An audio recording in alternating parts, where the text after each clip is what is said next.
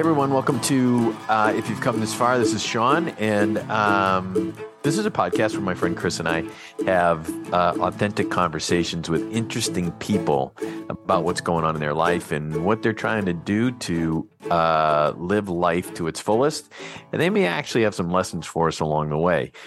This episode, we're talking to John Sherman, a friend of Chris's, longtime friend. Tell us about Sherm. Chris. Yeah, so Dr. John Sherman, who I discovered early in our conversation when I tried to call him John, I can't do it. I got to call him Sherm. He's a dear friend of mine. He's a clinical psychologist here in Chicago. I would say that in addition to his most noteworthy credential of being the lead guitar picker in the bluegrass band Hayward, in which I also play. Sherm studied undergrad at Duke and then received his PhD from Northwestern University. So he practices psychotherapy here. He's focused, or he does a lot of work with couples and adolescents and eating disorders. Yeah. I love Sherm. And also, I don't ever get enough of this time where I get to. Sherman and I are always playing music, and we're not talking. So this was a real treat for me. But we covered all sorts of ground. We covered his roots as a therapist, really even going back to his time as a camp counselor at Camp North Star up in Wisconsin. And Sherm talked about the role that humor can play in therapy in terms of demystifying it and breaking some tension. We went all over the place, talked about the epidemic of anxiety and depression, male friendships, the importance of those, and had his phone battery not run out. We also Sherm confessed to being a Luddite. Right. So we had this convoluted confessed and confirmed during the interview. Yeah. So he was so meek about it too, right? Like you could almost hear the shoulder shrug. We had this convoluted setup, and he was in my office, and you actually learned stuff about him in the interview. Right? Absolutely. Yeah. Which was just really interesting to me. Yeah. And, we had leaned on Sherm when our older daughter was struggling with anorexia. And I think that this comes out in the conversation. He is a gifted therapist. The way that he's able to make ideas and help us to see things, that are not easy to see, and he's really, really good at that. He's just a sweet, funny man, So it must have something to do with camp, because Jason Frischman is a sweet guy. Sherm is a sweet guy. They have this camp background. I don't know. We need to get some of these camps to sponsor the podcast, and we can start sending kids that way, right? Right. I completely aside from our conversation with Sherm, I mean, my kids have gone to camp, some more rigorously than others, but I do think camp is a great place to sort of grow up and find your people, or find out who your people are, right? Yeah. And so, and the band that I referenced, our band is called Hayward, named after the town in which Camp North Star is, because three of our band members went there. And so I know for them, it was very formative. And, in Sherm's case, it probably led, at least indirectly, to his vocation as a therapist. So, was there some debate on who was a better guitar player? No, there's no debate whatsoever. Sherm is hands down the most talented musician. He understands music. The rest of us are totally faking it, like a lot of things in life. But you can do that. That's the beauty of live music. Joy, right? It's the joy of just playing. It's the conversation that you get from. I mean, look, have we ever done a perfect podcast or had a perfect interview? No. Well, that's right. That's people that are listening right now just said no. Quickly than I did. No, right. No. What? Yeah. Well, and I think the thing about Sherm is, to your point, he loves what he does, and so again, not only is this conversation entertaining, but I think it's informative as well. I think so too. I would even go so far as to say that the guy and that conversation inspire me. To be better. So, and that's why we do this thing, right? Yes, sir. Here, sure. The first rule to mental health is getting rid of mirrors. Love it. I mean, this is about the most improper introduction I think I've ever done. Sean Thanks Emerson. a lot. Well, Sean Emerson, say hello to John Sherman. John Sherman. Hi, Finally. Yeah. Good to meet you. Nice to meet you too. So we're recording despite all the odds. I know there were many in business right now. John, I can't call you John. Sherm, I was making fun of you before you got here to Sean. We were talking about what a Luddite you are. Yes. You're slow to adopt technology. Exactly. But is there a reason behind that? Well, I spend most of my life in my head. So and then I'm all analog in terms of like what it means to be a good therapist. You are tracking narrative and speech all day and visual cues. And so tech has never really grabbed me, We're going to come back to this because the idea of technology in the mental health space is sort of a hot topic. It's one that we think about. I know you do too. We're going to come back to that. And Sherm, I don't know if you recall, I know you listened to a few episodes, I think, but Sean and I will record an intro later that sort of highlights what we've talked about and who you are. But I'd first want to say that this podcast is a huge gift for me, but it doesn't get any better than when I get to talk to two friends who I love. So this is like a treat, and I've been waiting for this for a while. It's and it's a good thing, as Sherman and I were discussing on the way up in the elevator, it's a good thing we didn't bring instruments. Otherwise we'd be here at my office all night. All night. I think the listeners are going to be a little disappointed that they're not going to hear you two jam. Yeah. Well, I'm not sure about how good I would sound. So, Lozier, don't you do the music to your intro? Yeah, you know what that was, Sherm? All of the music I use in this, I had Nick, the hit maker, had asked me and Andy Pennington and Dan Fuchs to get together to record music for the podcast that the guy who used to run the guy who started Cards Against Humanity. He had a podcast, and so he wanted some music. So we went over there to the offices of Cards Against Humanity one evening years ago, and just laid down a bunch of little ditties, right? And I don't think he ever used it. So when Sean and I started this podcast, and you got to be careful you can't just go and grab any music. That's all it's just licensed. Right. So I'm like, I know where there's a source of music that I effectively own is. So that's how we got to that. Nice. Yeah. And the listeners may never heard the fact that is you and your cohorts at the beginning of the show. Yeah. I've just blew your cover. Yeah, you blew my cover. By the way, the mandolin is not what makes that music sound good. Let's be clear. And you could probably say that about all bluegrass music. So Sherm's a killer guitar player. Yeah. No, stop. Yeah. It's true. It's true. That's another podcast. That is another podcast. So we'll do the intro, but Sherm, as I was describing you to Sean, it occurred to me that there's actually still a lot about you that I don't know. That's true. So first things first, you grew up in Chicago, right? Yeah, but for full transparency, I grew up in Glencoe, even though I like to say Chicago because it's not as privilegey and pristine as my actual roots were. And my daughter, I was a Glencoe boy and a New Trier high school kid. Yeah. Okay. My daughters, by the way, definitely take issue when they go to summer camp with kids saying they're from Chicago and then turns out they're from Elmhurst or Glencoe. Yes. So yeah, you don't want to get in that with them. Sherman, how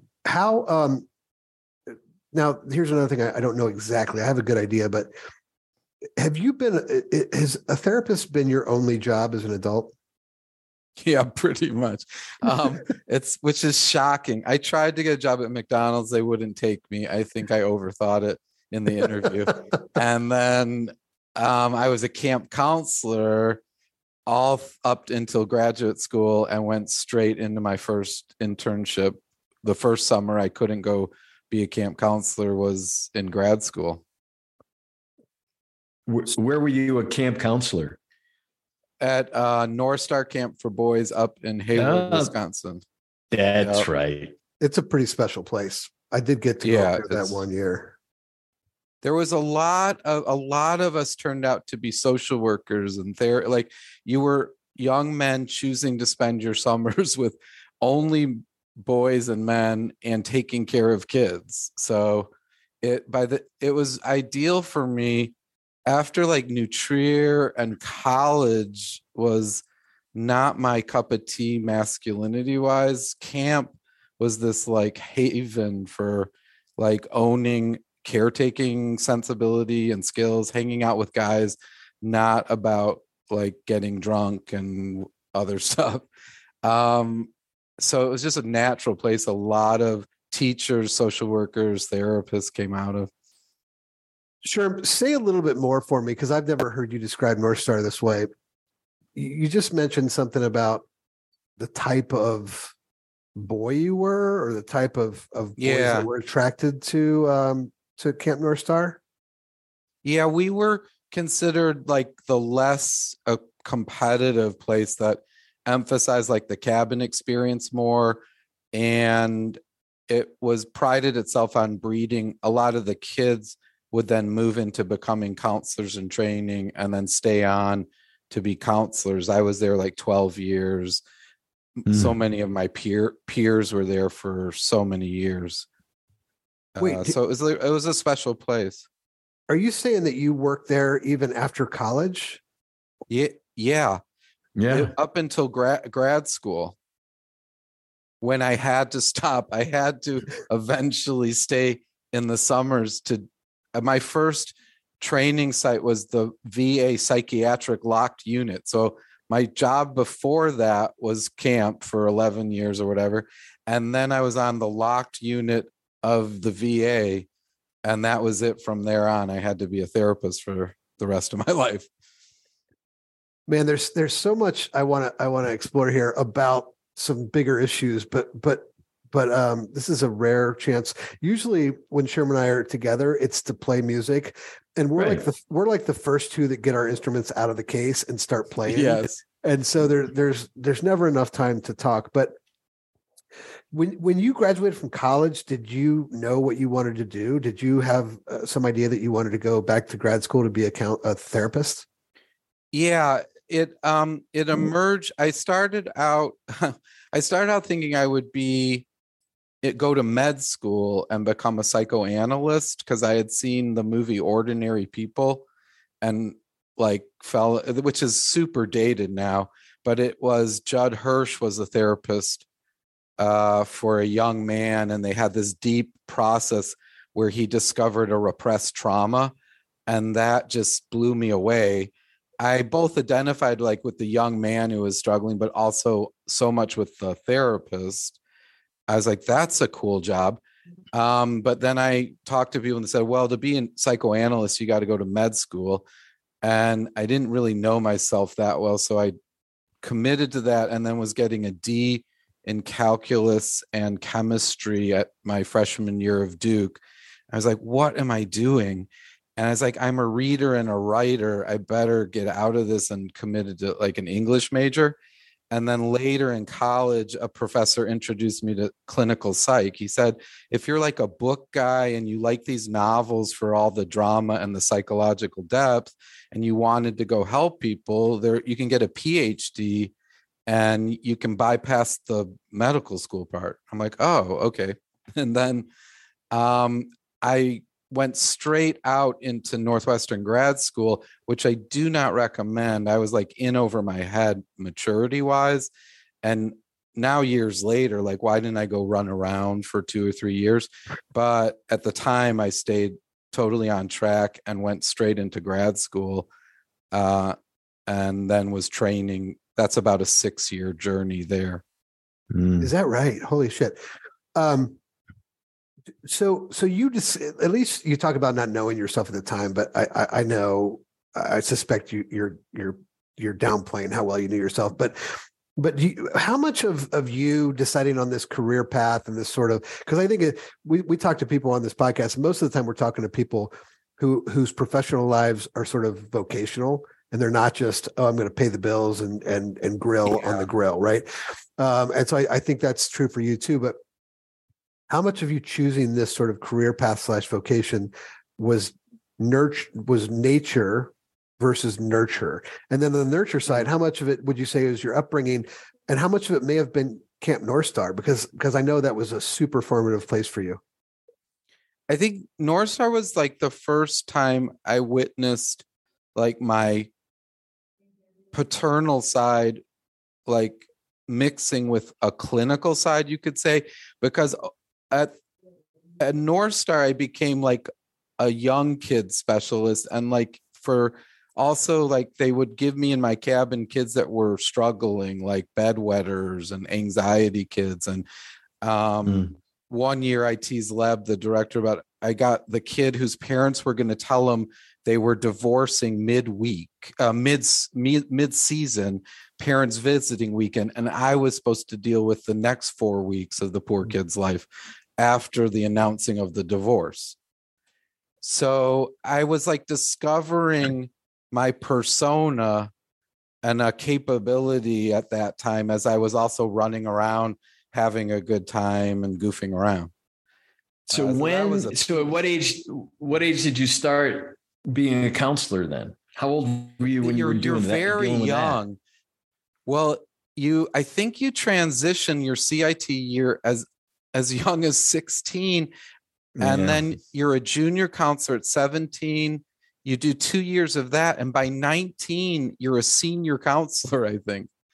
And then I stayed until I became the junior village director, like the counselor for the counselors kind of thing. So, and I was leaned on by people much older than me, but with less experience taking care of kids sometimes. And so I was kind of discovering things about myself that way. And then I guess another piece would be, I was very identified, even though I was not very religious, I was really influenced by my rabbi growing up, and the way that rabbis think and reason with all these more questions than answers kind of approach to discernment. That fascinated me. And then very much with metaphors and parables. A huge thing in psychotherapy, at least the way I do it over the years, is like, what is like the storytelling aspect of it, and how to inspire clients and normalize things and help them contextualize things through storytelling. So like the rabbi part and the English major kind of came together. I really appreciate that my dad kind of got out of my way. I've heard so many stories of fathers and mothers that like tried to influence really strongly what you should do. My dad was like, go for, like, he was a lawyer and was happy at that, but he could tell there was more restlessness in me, and he encouraged it. And that was helpful. No, I just want to know, how long is a season at camp? It's in that era, it was 8 weeks. Now camps have gone to like 4-week sessions, but you were gone. Like when I grew up, I would go ship out in like June and come home in August, you know? Yeah. And that was just normal. And it was cool to grow up there as a young kid, especially from Glencoe, because you get to know yourself in like backpacking and canoeing and archery and things that you don't get exposed to in Glencoe. And then the cabin process too, of like, who's going to become a leader in the cabin, who's a troublemaker, when people turn on each other, all that kind of stuff going on in the cabin. Yeah. I mean, it's like a separate graduate degree. It sounds like, right? Like some of the skills you learn. Yeah. My hope is that the I hate to bring this back up again, but that the parents who decided it would be a good idea to let their kid know about their divorce while he's at camp, I hope they got some therapy somewhere along the line. Yeah. It's funny. I mean, I have a lot of, I do a lot of couples work. I obviously guide people through divorce when it doesn't work out. And I feel for the parent, like the parents are just devastated and they project that onto the kids and people just don't, that's where a good therapist can come in to guide you on behaviors that you would be too squeamish to take on your own. So I empathize with those parents, even though like you just now left this all in a 18-year-old's lap, that does, like, this is crazy. You're leading me into a question I wanted to ask, Sherman. I don't know enough about your profession to know if you have formal or official specialty areas. Do you, and whether or not you do, can you tell us about sort of the people that you most typically work with? Your graduates in my era in the 80s, you could get to a lot of generalist programs that had clinical philosophies, but didn't really train necessarily you specifically. In the present era, PhDs have become really hard to get, and you have to kind of go in on a track usually and mentor under a professor or a lab, like depression, anxiety, a specific disorder. My era, I chose a place, Northwestern had a philosophy which was more psychodynamic, but it was, but I was exposed to all populations over the course of the training. Over the time, I saw that one area that I really liked was adolescence, and then also eating disorders, because I grew up on the North Shore. I could parlay sort of that like exposure to that culture and the good and the bad of it and how it produced a lot of eating disorders. And I knew so many eating disordered friends, and that became a specialty area that I trained in, and then was on staff in the eating disorders program for a number of years before I went into private practice. I went from the graduate program and then was on staff in the eating disorders program and then launched a private practice.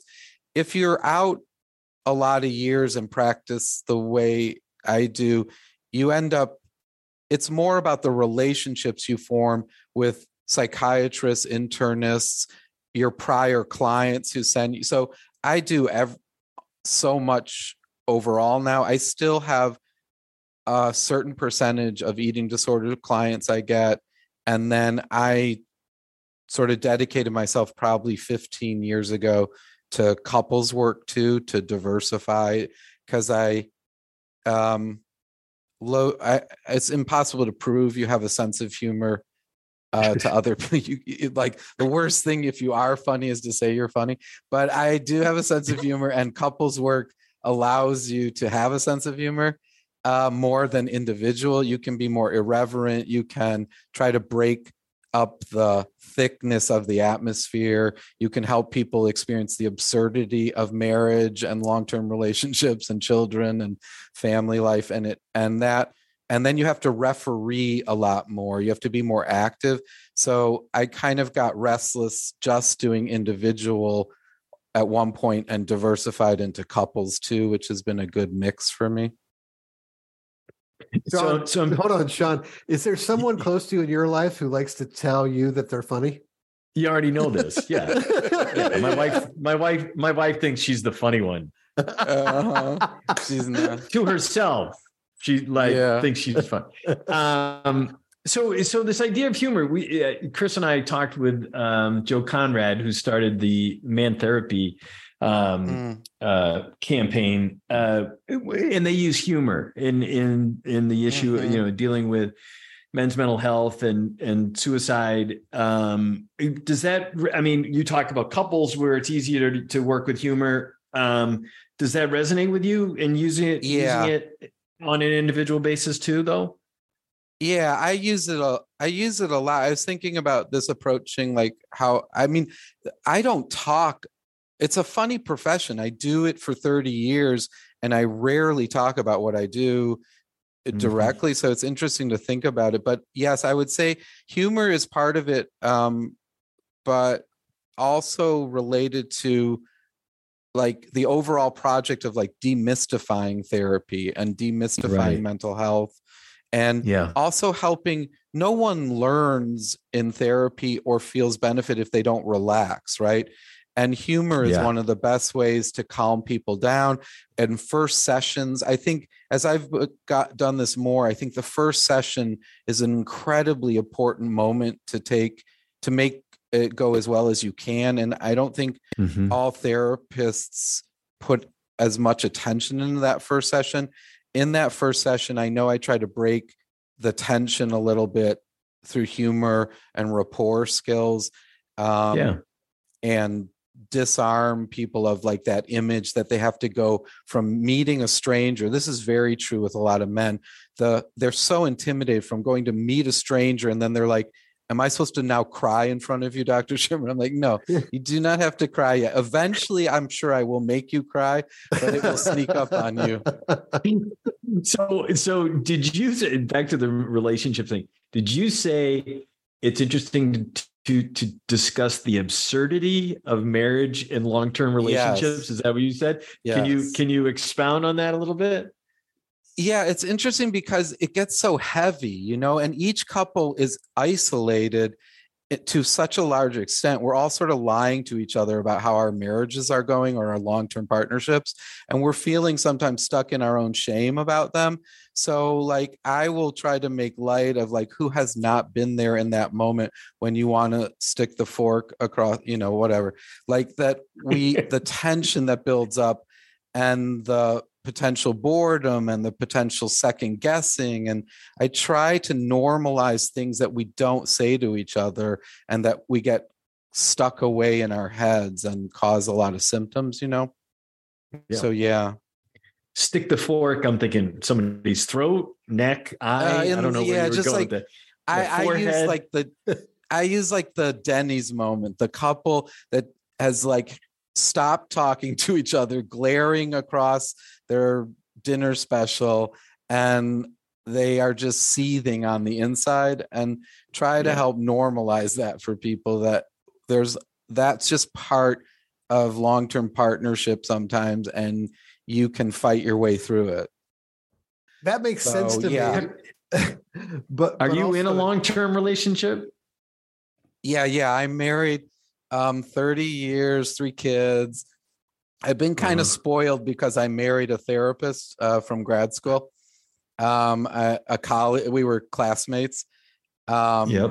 So we know each other's world well, and then we're kind of extra aware of pitfalls. We fall into them like any other couple, but we kind of know like, okay, we've got to dig in and tackle this one and can't just leave it festering. Hey, thanks for listening to If You've Come This Far. This episode is brought to you by Judson and Moore, distillers of American whiskey right here in Chicago. You can stop by their tasting room located in their distillery just on the west side of the Chicago River and just south of Belmont. And you can grab a delicious cocktail, a bottle of single malts or bourbon or rye. And on many nights you can enjoy some fantastic music. They attract some great acts. Now back to the episode. Back to that whole man therapy thing. So man therapy is, and Sherman, I sent this to you. I think you had a chance to look at it. They're using humor to sort of, I think, primarily at least, to get men to just open up to the idea that therapy might be the right thing for them. You're using humor in therapy, which is sort of a different ball of wax. I don't hang out a lot with a lot of therapists, but how unique is this approach of yours? First of all, I wouldn't call it an approach per se. I think it's more of a specialty. He's like Rodney Dangerfield. You think no. I mean, I don't think he's doing a comedy act, Chris. No, I have been accused of that sometimes I'm on a roll or a tear, but I would say it slightly differently, is that that I'm very, very attentive to storytelling as part of what you're doing in therapy. You're carefully listening to these narratives. And sometimes people have gotten themselves trapped in such an overwrought narrative, and they can't see any of the lightness there. And sometimes the humor helps with forms of hope and desensitizing the person to like this bleakness they've come in, and with the airtightness of it. So sometimes addressing some of the absurdity, one sometimes universalizes, sometimes it cuts the tension, sometimes it offers, like, it builds rapport. It's not the main mechanism of treatment. It's a component in helping the person evolve towards new forms of storytelling and disclosure and new data points. And then another thing is just the bottom line is that the fit, there's so little science to therapeutic outcome. It is almost all modalities and philosophies work if the therapist believes in it, and then the client believes in it too. They share a shared belief in what they're doing together. And part of my investment and connection happens through humor. That's just part of me being me. So most of the clients I work best with appreciate that part of me being real. I'm not doing it like a routine, so to speak, and it's different for every client. And then I do a lot of trauma work, which I am not hearing a trauma story and interjecting have you heard the one about oh shit. Sherman, how many men do you work with? First of all, someone brought this up on a recent call with us, Sean. Do you refer to your clients as patients? Yeah. It's funny. I kind of go interchangeably, probably more client over the last number of years, but I've been trained in a medical setting. I kind of like the idea that there should be parity on mental health. I mean, I don't kind of like that. I really like there should be parity. And so if you're a patient of your internist, you can feel free to be a patient of your therapist. But I don't, I kind of go, they're very interchangeable for me. So I go both ways. Okay. How many of your clients, we'll go with clients for tonight. Yeah, that's fine. How many of your clients are men who are seeing you not as a part of a couples therapy engagement? Yeah. What's interesting is I started out almost exclusively with women's issues, which is interesting also as a man working in the space with women's issues. I was really big into gender issues in college and then in grad school. And gender, like before it became even a hotter topic, I experienced kind of my own, like what in those days we called androgyny more. But I was fascinated with like, how did we all get shaped to being so dichotomized and lost the gray on gender? And that led into eating disorders work really well and women's issues. But my colleagues were like, I've got really difficult men that they are getting mandated, not court. I mean, I've done some court mandated, but mostly mandated by their loved ones, wives and children, that they have to go to therapy. And they're like, we need a strong male therapist to work with these people. So little by little, I worked with more and more men.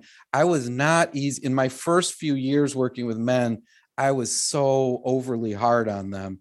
I had listened to so many women's renditions, thought so much about women as victims in so many different ways of male culture, that I was not easygoing in I formally now apologize to all the men I treated in like the first 5 years of. Wait, you're apologizing right now on this podcast? Yes, right now. Wow. I'm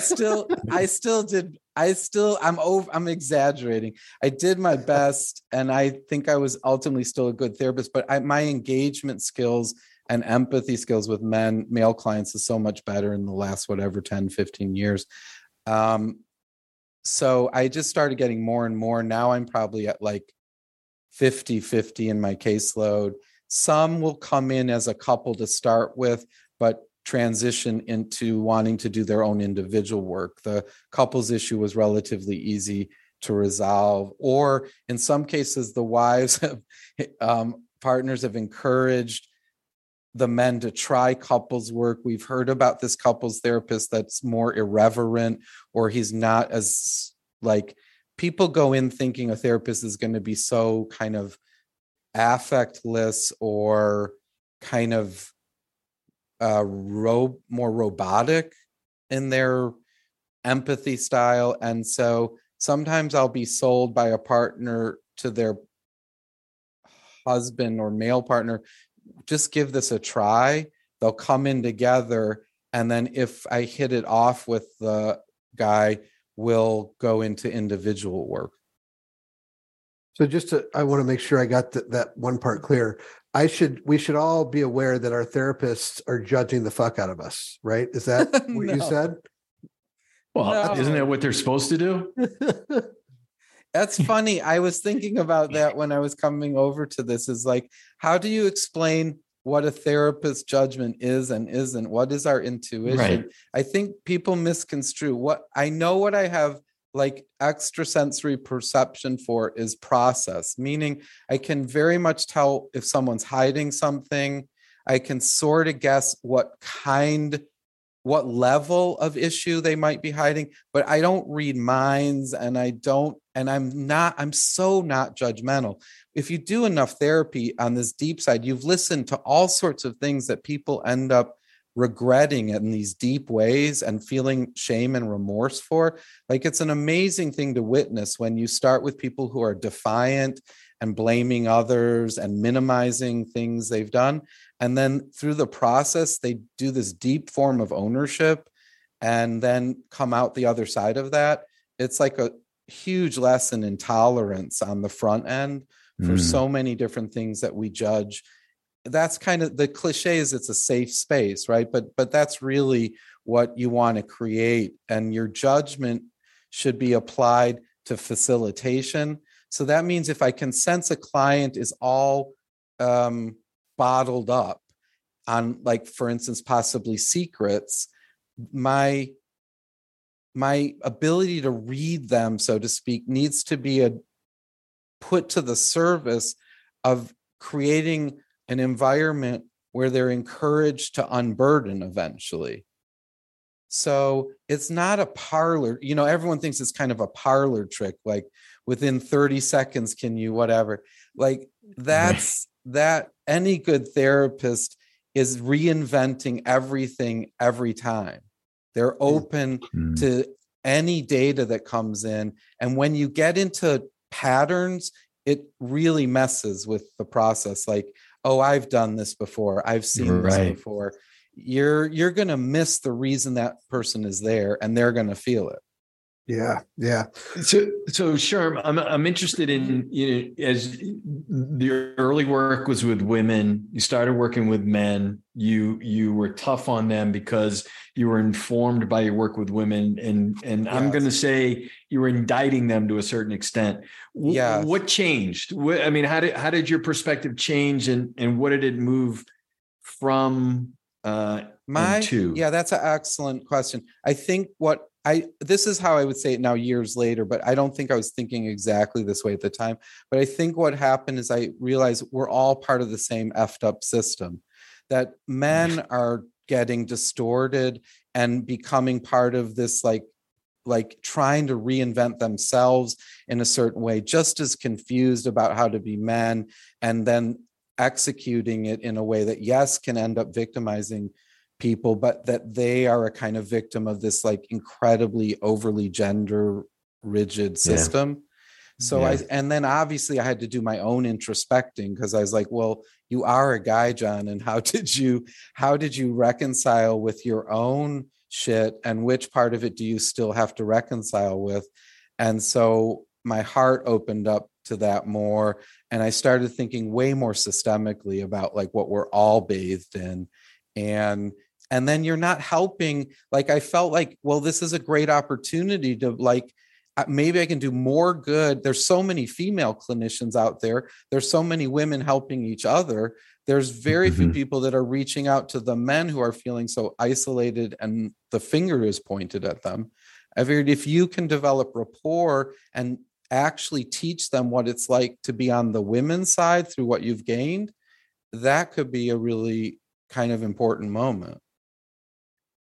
I'm gonna risk being accused here of like gender stereotyping or gender norming, but you described a trajectory earlier where it's like you start out and there's indignance and self-righteousness, and then you start to peel things back, and then there's like this suppressed shame. I'm prepared to argue. I'm not really prepared to argue, but if backed against the wall, I would be prepared to argue that describes men more readily than it describes women. Yeah, I mean, there are different forms of shame, Chris, because women obviously come in with all sorts of their own pockets of shame and things that have silenced themselves and such. But there's a certain sort of, it's a stereotype, but yes, there's a certain type of shame that men are struggling with and have an even harder time sometimes opening up about. And then we're not great as men offering, I mean, you guys are doing an amazing thing, and some other groups, of letting men support each other. It's male friendship is a crazy thing. Like you just said, you're like, I've hung out with Sherm for all these years. We're incredibly close, would have each other's back. I don't know the first thing about him. That's not exactly what I said. I'm exaggerating, but male friendship is such an interesting, complicated thing. And it doesn't always create a space where you're bringing these kind of things up. So, I thought I really slowed my brain down. I checked my own judgmentalness, and I leaned in to how could I create a space that would help men sort of grow and tackle really difficult things that they've been avoiding. Well, so if you guys will sort of at least partly agree that men could be described that way at least as much as women, right? Yeah. Does it not follow that more men, or at least as many men, could benefit from therapy as women? And so where are we right now? I mean, I'm just saying, like, in terms of the population of adult men who actually seek help via therapy, or seek help at all for that matter, versus the percentage of women who probably enlist the help of therapists more frequently than men, and also have their book groups and all the other forms. Like we're lagging, right? Like, I guess that's my sort of very long-winded way of making this point. So you're saying, like, how are you asking, like, how would we go about getting more men to choose therapy, or why is there this discrepancy? Or I don't know if I need an answer, but I am curious, Sherm, if you, how you're seeing sort of things shift, if you're seeing things shift, and how you're seeing things shift.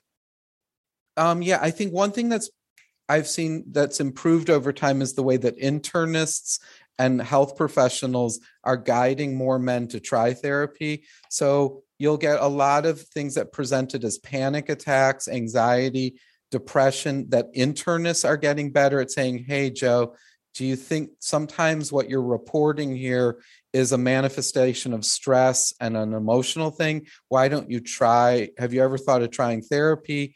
I think internists are doing a much better job as the gatekeepers and the first line to orient men to psychotherapy. And then psychotherapists have to do a better job.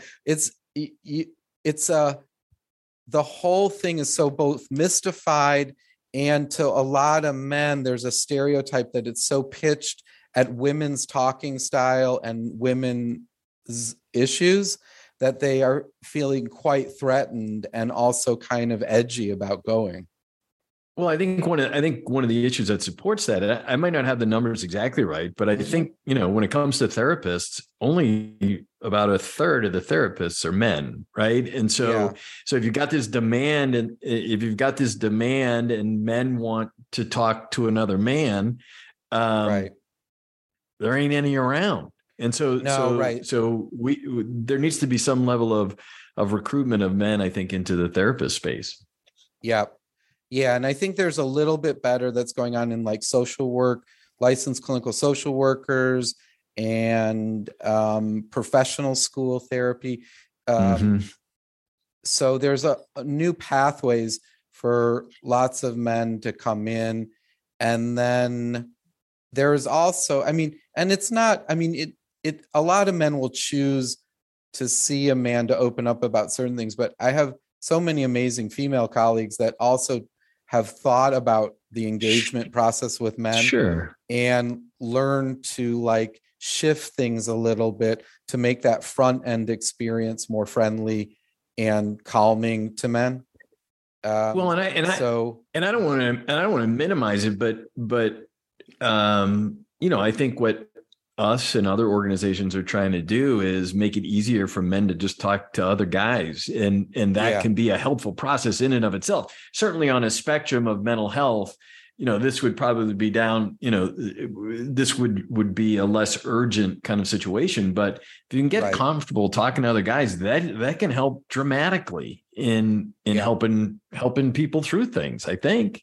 Right. Would you agree? No, absolutely. Absolutely. I think that would be, not to dissuade anyone from coming to see you, to having new patients. But that's one of the things that I like doing as a therapist is this idea of demystification and teaching that the talking style that I'm engaging in can be replicated and engaged in with their friends, with their partners.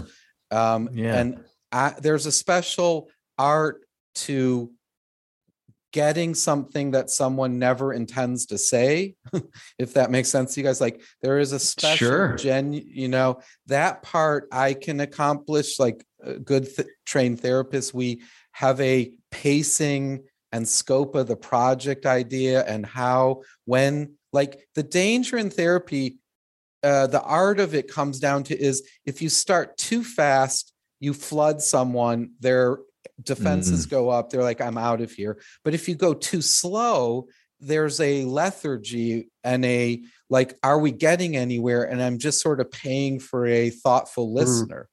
So you have to strike a balance. That balance is something a therapist can do really well. But once the content of your mind is outed, so to speak, and then I'm big on encouraging people, like what you just did in here, you can replicate with friends and your loved ones, even your children. Like I've like adult and children that are like, know like an eighth of what their dads have and fathers have ever gone through. I think that I try to make them see that the process can be taken outside of the consulting room and into their lives. So Chris, I'm going to take it another direction unless you want to. No, go for it. Sherman, you talked about your work with eating disorders. Today I subscribed to a newsletter, the Partnership for Male, Partnership for Male Youth, and it's promoting health for adolescent and young adult men. And the whole newsletter was about male eating disorders. And I think I would say that for the most part, I think society and our culture would look at eating disorders as a female issue primarily. One, would you agree with that? Two, if not, why? And three, are you seeing in your work and in your practice more men and boys dealing with eating disorders? Yeah. So I think that any of us in eating disorders have always seen men that were less traditionally identified, would be of possibly non-binary, gay, questioning, that they were always a population that had more higher rates of eating disorders. You're seeing eating disorders rise in hetero men, which is a more interesting, not more interesting, but an interesting phenomena.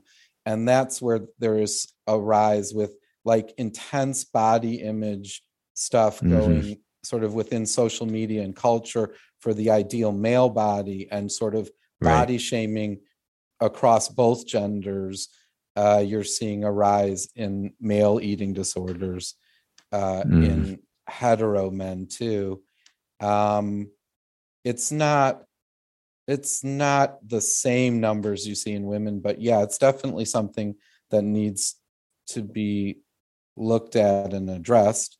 And I've done, anyone specializing it has a few cases of male eating disorders throughout the year. And it's interesting how similar the themes are in a certain way, and the treatment course is not so dissimilar. Well, Sean, it's funny. I was going to go in a similar direction and ask you, Sherm, about you talked earlier about the improvement you're seeing in how internists are paying attention to mental health, right? And then referring their patients to mental health care. I wonder if you're seeing, and maybe you just don't have the right exposure to this, so let me know if you don't, but if you're seeing the same sort of increasingly not enlightened, but aware approach by pediatricians. Oh, yeah. That's a really good question. I think that, yes, are you saying like for eating disorders or for boys? I'm talking about for all mental health, like, because the thing is, you like, a doctor can't diagnose you unless you go to the doctor with a problem, or at least if you go to the doctor, right? And the same is true with mental health, right? Like, you may never get diagnosed with, if you never go to a therapist or never seek help for your mental wellness, you may never get diagnosed. And so I think part of my question is, I suspect that a lot of our mental health issues develop at a younger age. Yeah. And so wouldn't it be great if we could get in front of that? Yeah, I think that pediatricians, are like the internists, being more better trained in identifying mental health concerns of children and younger adults. And then a lot of adolescents are still seeing their pediatrician up to a certain point, so that they, like, my sister's a pediatrician up on the North Shore, and she's super attuned to, as her clients age up into the tween and teens, how at risk, which ones are more at risk, helping to create a safe space for them to confess what they need to, having a network of therapists and programs she refers to. I think that that's a really good model that's coming about. Sean, what was the article you sent me about the college student peer support program? Yeah, Hamilton College. Given the lack of resources, they were doing training at the school for peer support. At least, that would be great. Again, at the level, when you look at the spectrum of it, can you have another student support somebody when, at least with a listening ear, at least to start. Yeah. Well, yeah. And it's, we talk about, like, NAMI Chicago is big into like a sort of a standardized peer support program.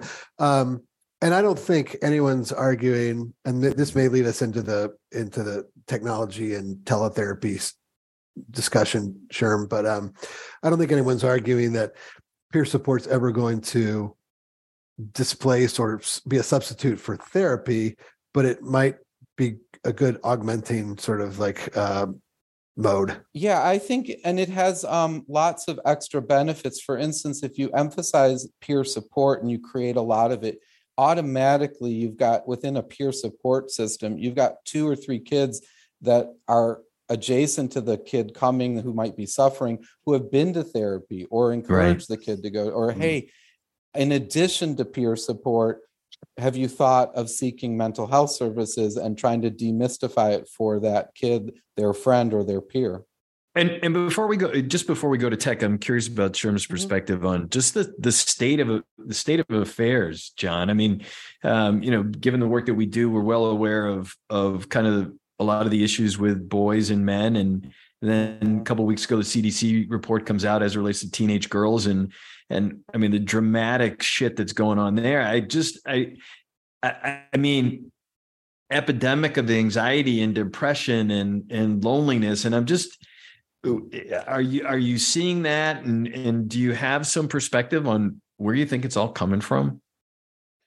It's hard because I mean, you've got a lot of factors. COVID was a nightmare, obviously, for so many things, but it was a real big problem for mental health, and it was a real big problem for youth and mental health.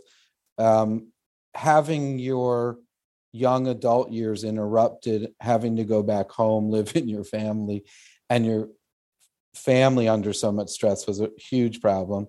Other trends, I think, are related to this, that our young people, so you've got social media that everyone is starting to talk about, right? And the stress it's putting people through.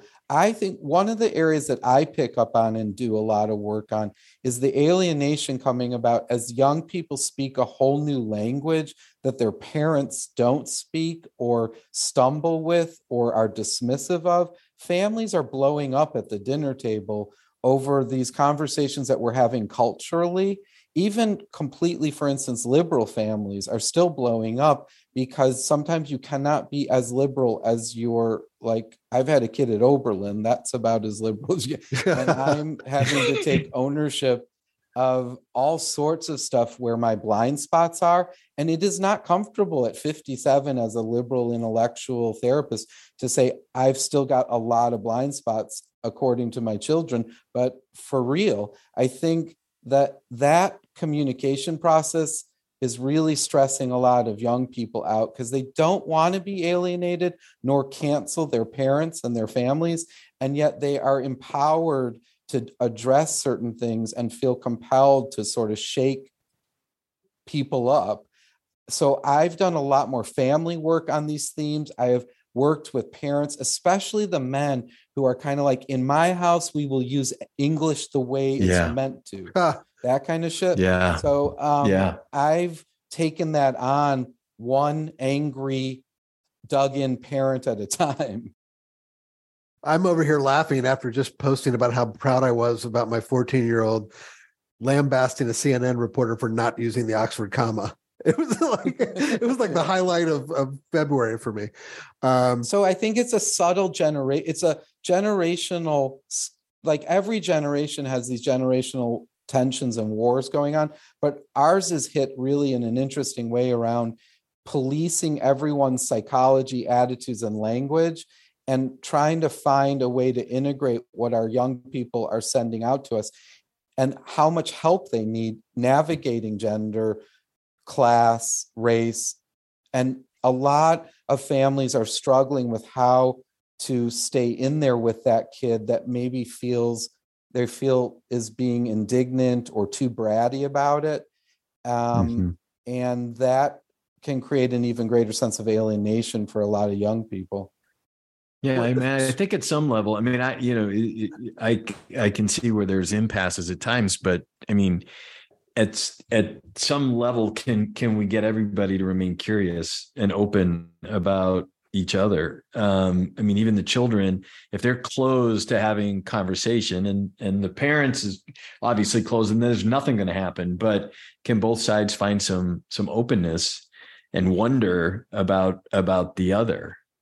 Right? I mean, no, absolutely. But you've got, like, over the last couple of years, I have more, for instance, dads referred whose are not navigating, let's say, a child's transitioning or adolescent transitioning. They're losing like a son who's becoming a dog, like, and no, and that's not, there's not a lot of empathy out there. You're supposed to switch right away. I create a space where that dad or mom, whoever, a parent, can mourn and talk through how jarring that is, and how are they, like, they're going to try to show up language wise and gesture wise, but what about what's going on inside of them? That kind of thing is, I think, one of the places, like a sort of therapeutic environment creates a space where some of the fallout or the emotional journey you're on to get up to speed can be addressed, even though you want to say you are 100% in support of whatever issue it is. Therapy can often provide a space to be this honest reflecting point of, I'm not actually 100% there yet. Yeah. So it was really interesting to hear, Sherm, you talk about the dinner table gap, right? So are we all, are you guys, are we all sort of agreeing that the sort of the gap between us and our parents in the 70s and the 80s, the gap along the metrics of like wokeness and language and political leaning was like a fraction of what it is between kids and parents these days? I feel that way, but I don't know. Like, I know sociologists will say every generation has had almost a similar level of generational tension. I think one of the differences I've seen is that the young people are far more empowered to not give ground, and there's and so I think it's way harder for some of the parents to like tolerate being dismantled and disempowered. I've just seen way more retaliation, shaming, and like resistance going on in the family dynamic. And on the part of the kids. Yeah. And then the couples can be split, which is, so you've got, often what I'm working with is a far more left-leaning mom, let's say, and a somewhat dug in, more moderate dad. And that couple is in distress over the last few years of the language stuff and the Trump era and stuff. And then the kid is inadvertently exploiting that tension that's not being addressed. And I don't think we can ignore, the difference in time. I don't think we can ignore the tidal wave of information every day about a particular position that you're on, and the reinforcement over and over and over again. So talk about getting dug in. I mean, if you have this perspective and then you're on whatever feeds you're on to get it reinforced constantly, I think it that information creates even more dissent or disagreement than we were going through back in the day, or self-righteousness or what. I mean, sure. And the thing is, back in the day, we were more inclined as kids to just get in fucking line, right? Like this is what your dad says, so shut up, right? Or I mean, and I'm exaggerating, obviously, for illustration. But kids these days, and probably it's good for us, I think, good for the future of the world, that our kids hold pretty tightly to their values. I mean, a lot of times they're not well informed, but I mean, that. Plus, there's this interesting dilemma of like what it means to be called out by your kids, and they won't give you the recipe to heal it. They will say, that's your work to do. And we're like, where am I supposed to do that work? This is when humor comes in. Yeah. And I've often helped, because of thinking through my own process of that, I've then tried to guide especially some of my male clients to thought process of how to work on reconnecting with their kids on some of this stuff, finding like the one authentic 100% apology they can muster up. There's so much defensiveness in that moment. And I will often say, like, you've got to take 100% ownership of a piece of this, and then your kids often calm down. Uh-huh. Yeah. Or your wife in some cases, when the couple is split over some of these themes and topics. So I don't think I've ever used as much sociology in like the early years of practicing as I have, which I like that part, because that's where my sort of like culture criticism and stuff from Duke and from undergrad comes in. And I really like the young people pushing the envelope. And when I work with them one-on-one, they can sense that I kind of am behind them in some ways, but then I try to pick their brain, like, well, what would constitute a good apology? I'll pick the brain of my young adults and adolescents under like, what would actually get your parents considered like more woke, and like then teach that back to other clients as I move forward in the process, Right. I know we're running up against time. I wanted to ask one more sort of big, broad question that we don't have to go too deeply into before we wrap up. Sherm, how are you on time, by the way? Well, I'm great on time. I'm terrible on battery power, which is 7%. Oh shit. Okay. Because we can't plug his phone in because we got the earphones going into it. It's a shit show. Quick, Sherm. I mean, telehealth, technology, and mental health care, but also now increasingly conversations around AI, and will AI start to So we talked earlier about people talking about certain advances in technology augmenting things but not replacing them. Can you give us your take on where we are right now on sort of the new age of the stuff?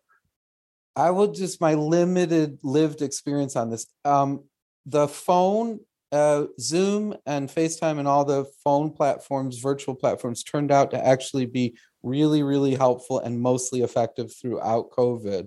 I think most of my colleagues and I would say we were really nervous about that. That turned out to be really good, but you've got really trained clinicians switching over to the phone. The thing that concerns me is with all these access sites like that have like a battalion of therapists, you do not know the training or the level of skill. So if you add phone plus an absence of skill, I'm worried about that.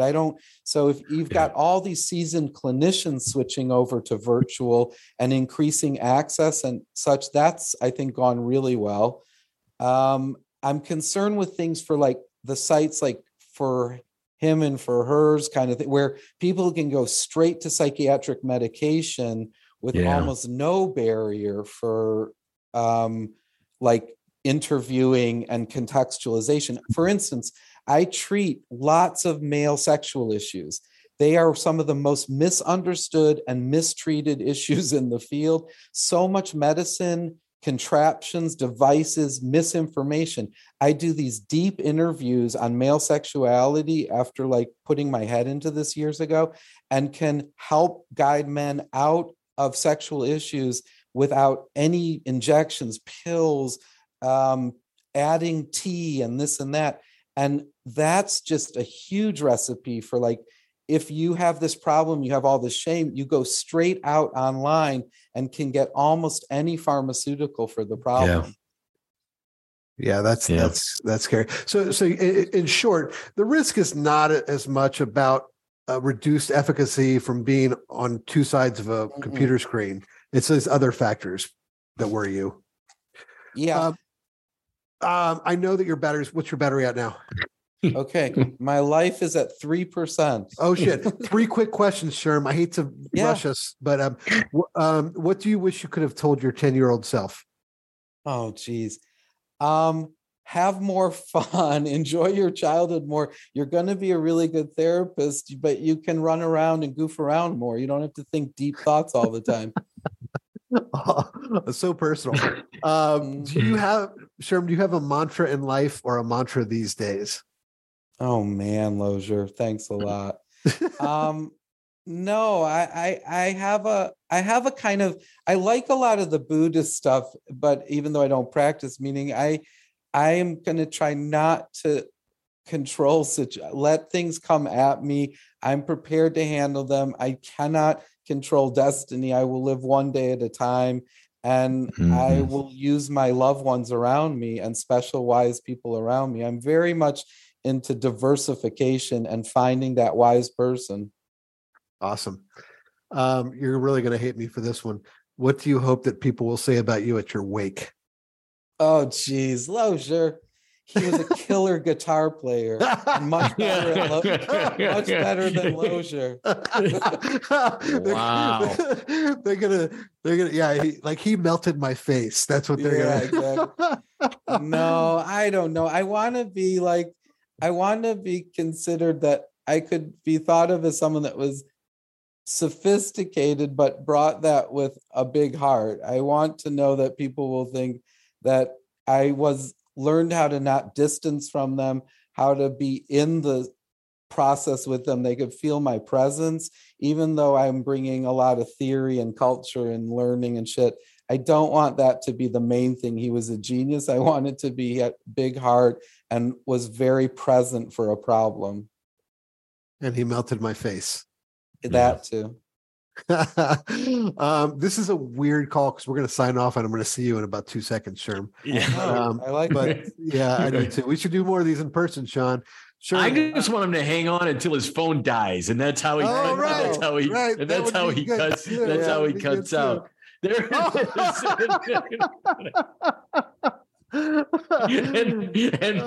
there it is. And there it is. He's going to be coming out here in a second. That's so funny. I will catch up with you later, my friend. All right. Peace and love, bud. Tell John I enjoyed it. Yeah, I will. Thanks. All right.